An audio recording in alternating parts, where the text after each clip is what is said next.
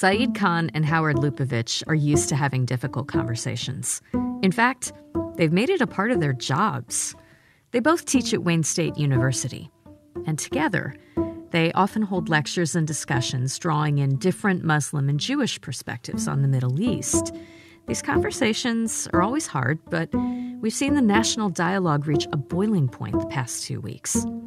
Rather than avoid, Saeed and Howard are approaching this moment head on. They've already held an open discussion with Wayne State students about the recent violence. Today, the importance of talking across difference and the histories that led us to this moment. This is Stateside. I'm April Baer.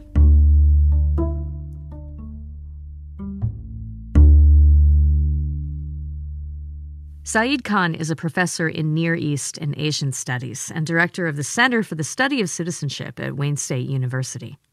And Howard Lupovich is a professor of history and director of the Cohn-Haddow Center for Judaic Studies at Wayne State. Saeed, Howard, welcome. Thank you for having us on to talk about it. Thank you. Thank you for having me. There's a question that I'd like to ask both of you. Howard, of course, you direct a Center for Judaic Studies and teach history. Can I ask, what is something that you wish more people understood about Gaza or about Palestinian history?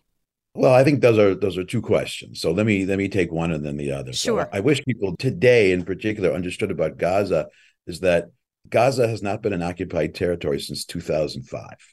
Gaza has been effectively governed by Hamas for the last 18 years. And so for 18 years, Hamas, as the government of Gaza, as the regime of Gaza, have had an opportunity to improve the lives of Palestinians in Gaza, an opportunity, I think, which they've squandered in a lot of ways because a lot of the humanitarian aid that has come into Gaza, they've used to build weapons. And in many ways, they don't have that much of a concern for human rights.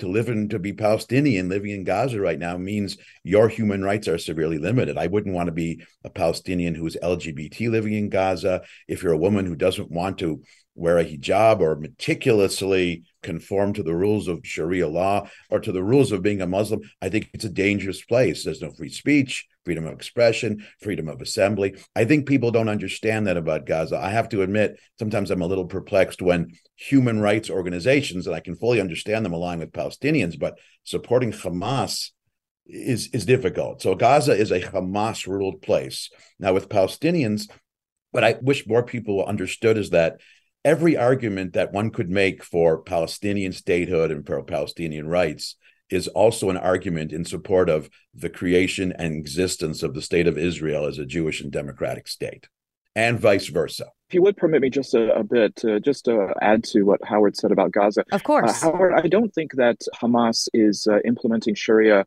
in the same way that, for example, the Taliban does in Afghanistan or that ISIS attempted to do in Iraq and Syria. And on the point of occupation, you're absolutely right. Since 2005, it hasn't been occupied, but it has been cut off because it does not have control, of course, of its land borders, its airspace, or even its coastal access to the Mediterranean, which I think, unfortunately, and again, in part because of the way that Hamas operates it, but also because of the arrangement with Israel, that becomes problematic. So, Saeed Khan, I want to turn this over to you. You, of course, teach Near East and Asian Studies. And I wanted to ask you what you wish more people understood about Israel. I think that both sides need to recognize that the conflict is not of their own doing. The seeds for this conflict were really drafted in the oak-lined rooms of London and Paris over 100 years ago when it came to European strategic interests and priorities in this area. Unfortunately, it is an area that then was used in many ways as a board for a game that was being played by others. The idea of Israel was actually something that even in 1919, people like Sharif Faisal or Prince Faisal, who then went on to rule Iraq, and Chaim Weizmann, the head of the British Zionist community, they had an agreement in 1919 about how to live peacefully in the area. Unfortunately, the British had other ideas with their mandate. Again, a very complex, in many ways, a very sad history between two people who I'm sure really didn't ask for their role in somebody else's game. There's a question I wanted to ask both of you just about Whether things have changed in how Israel and Palestine, whether things have changed about how this relationship and the conflict is taught, how it's addressed in the classroom in the time since you two have been involved in the field. I would say absolutely. When I first started teaching, well, the first time I taught a university course on Zionism was 1998 at the height of the Oslo Peace Accords, where there was a real, just a brimming sense of optimism that there was going to be some sort of peace treaty between Israel and the Palestinians.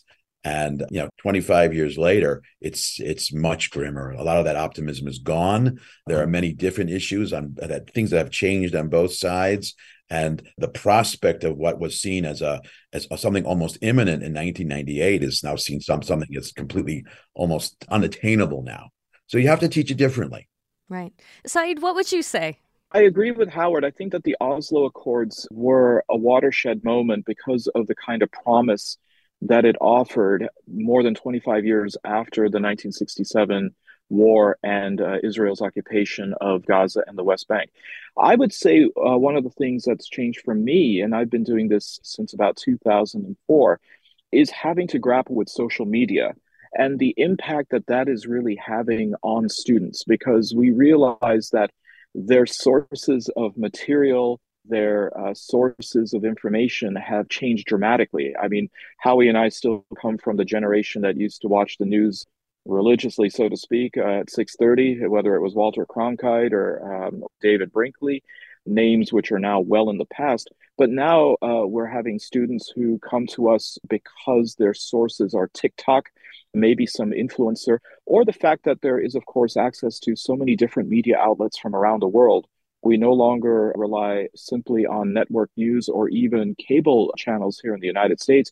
People are getting firsthand accounts from other outlets, or thanks to social media, they're getting information from the sites themselves, whether it's in Gaza, the West Bank, or in Israel proper. So part of what we then have to do is, in a sense, contend with what they would then consider to be, rightly so, primary source material, and how to then unpack many of those images and provide much needed context to them.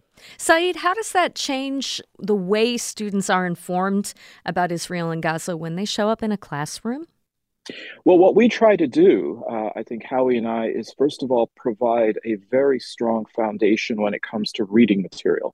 There really is no substitute for providing the kind of background, because after all, there is a lot of very nuanced and complex history to these things, to furnish them with that kind of material by scholars, material that has been vetted, peer reviewed, and in many ways has sort of passed the test of time. That these are sources that have been used and are valid and credible for quite some time. So we provide them with that. And hopefully, when they have a good foundation, then as the new images and unfortunately these new episodes occur, we're able to then just add on to that so that we don't have to start from scratch every time. We need to take a break. More with Saeed Khan and Howard Lupovich in a minute.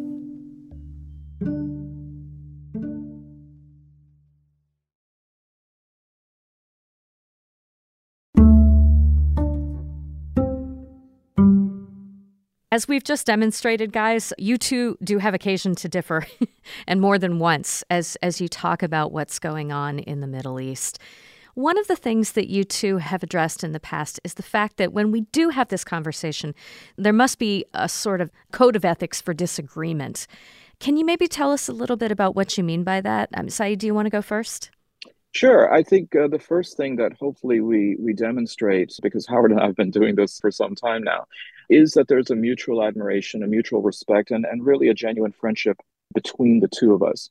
So it's not really just the substance of what we are saying, but also the manner in which we're saying, and hopefully operating from the perspective that people can see that and learn that there is a way that people can go ahead and talk about it.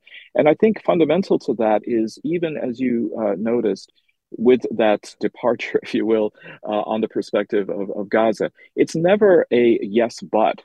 It was always a yes, and. I think it's about going ahead and realizing, again, in many ways to affirm the fact that you have dual and competing narratives about the same situation that's going on, that people can simply go ahead and add a perspective.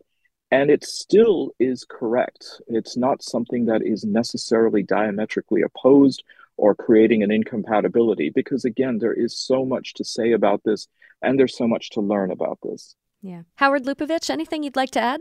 The one thing I would add is there's also a mutual trust. Zaid and I trust each other that we have spent time, each of us has spent time meditating on this, reflecting on this complex issue, and we each have something to teach the other. So, for example, just now, even as I opened my mouth and said Sharia, I realized I was stepping into something that I was not that familiar with. And, on some level, I was waiting for and hoping Saeed would make sure I got that straight. So I think there's a natural, in a very good way, we have a natural synergy where we can fact check each other in real time. But it's the trust and the fact that we respect each other, that we're both historians and we have the same pursuit of the truth. We're really trying to get to the bottom of things, even in a complex issue like this. Right. Saeed, you mentioned the greater game that the colonial powers of the UK and France were playing out as the State of Israel was founded. Can you tell a little bit about how the study of colonialism and how the idea of colonialism has changed how we talk about Middle Eastern history and how it's approached in the classroom? Over the last several years, there's spawned a brand new field, really, called decolonial studies. And in this, you find that there is a lot of pushback on what had been generally accepted as colonialism either being neutral, just sort of a historical process, and or looking at it even as a benefit. I mean, you hear some people, particularly when people talk about British colonialism in India, saying, well, it was actually a net positive for the people. After all, the British developed and created infrastructure for the people, infrastructure that they can still use, like the railway system. Decolonial studies comes in and says, well, hold on a minute. Everything was not so rosy. And oh, yeah, by the way, the British took back the trains with them and just left the tracks. So when we talk about the idea of benefit, now, of course, at the same time, decolonial studies has become a field that is not purely academic, not purely scholarly. Elements of advocacy and activism have also come into the field and into the discourse. And so that then makes it a little bit more murky as far as how to wade through the weeds. And of course, it then creates an inevitable backlash. Now you find some people who are doubling down on colonialism and saying, yes, it was a very beneficial thing. So this is part of academics, that academics then is not something that is just always etched in stone. As Howie rightly said, it is a pursuit of truth. Perhaps what we can then call this is a pursuit of a more complete truth. Howard, do you think that there are ways in which decolonial ideas, or just the whole entry of colonialism into the chat in Judaic studies, have broadened the understanding of Israel? I mean, obviously, there's some people who feel that a settler colonial frame is really problematic. But what is your take on how it has changed the conversation? Well, I think in general, Jewish studies, in terms of history and politics and whatever, has been aided by post-colonial studies, as all new disciplines do. And I also think that when you have a new discipline, sometimes it reveals its own limitations. And sometimes the excitement or the novelty of post-colonialism leads advocates of post-colonialism, whether they're academics or activists, as Saeed pointed out, to apply colonial discourse and language where it doesn't really fit very well. So, for example, the notion that Zionism was a colonial movement, akin to, let's say, the British colonizing of Kenya or the French colonizing of French West Africa, ignores a very important distinction in this case, namely that the British had no pre-existing connection to Kenya, the French had no pre-existing connection to French West Africa or Southeast Asia, but Zionism as a form of Jewish nationalism was built on a long-standing, centuries-old Jewish connection to the land of Israel, which dates all the way back to antiquity. And in that sense, the language of colonialism, I don't think it fits very well in terms of trying to characterize or categorize Zionism. I can well imagine that young people in the classroom, or maybe students of all ages for the rest of us in real-world grad school, may hear what you two have to offer with the conversational approach you're suggesting and embrace it, but at the same time may also feel like Listen, the bottom line is that people are dying right now in Gaza, or people who look like me are getting killed, or people who look like me are being held hostage right now. Is the approach that you're suggesting to sort of step back and think of history, are there limits to what it can offer at a time when there's a real life catastrophe playing out?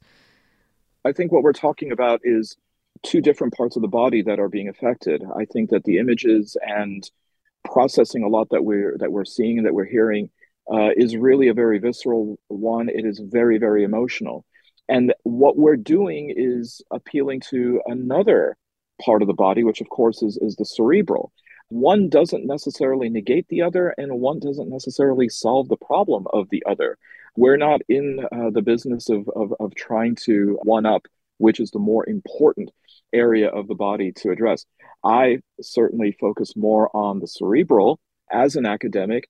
And if that helps to then understand the situation better, if that is a way that it informs the emotional, that's all well and good. But it's about, as I guess they say these days, staying in one's lane as to what our resources and what our expertise can hopefully offer. Howard, what do you think? Well, I agree. And I would also add that context nuance, it doesn't diminish from the horrors when events like this happen. So Hamas's attack on innocent Israeli civilians, it is a moment in history. And in some ways, it can be contextualized in what Hamas has been. And it's possible to contextualize in that way without diminishing, the immediacy of the suffering in the moment. I think those two things, not only do they not contradict one another, in some ways they complement one another. Like Saeed said, you do need to approach things in multiple ways.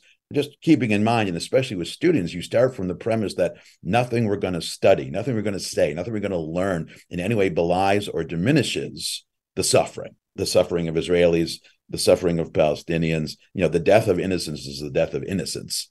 And all the study of history and context doesn't change that. And that's the Stateside podcast for today. I'm April Baer. You can find full Stateside episodes at michiganradio.org. Today's podcast was produced by our pod editor, Rachel Ishikawa. Other producers on our show are Mike Blank, Ronia Kabansag, Mercedes Mejia, and April Van Buren. Our intern is Olivia Moradian. Our executive producer is Laura Weber-Davis. Music for the pod comes from Blue Dot Sessions and from Audio Network. Thank you for listening. We'll see you next time. Bye-bye.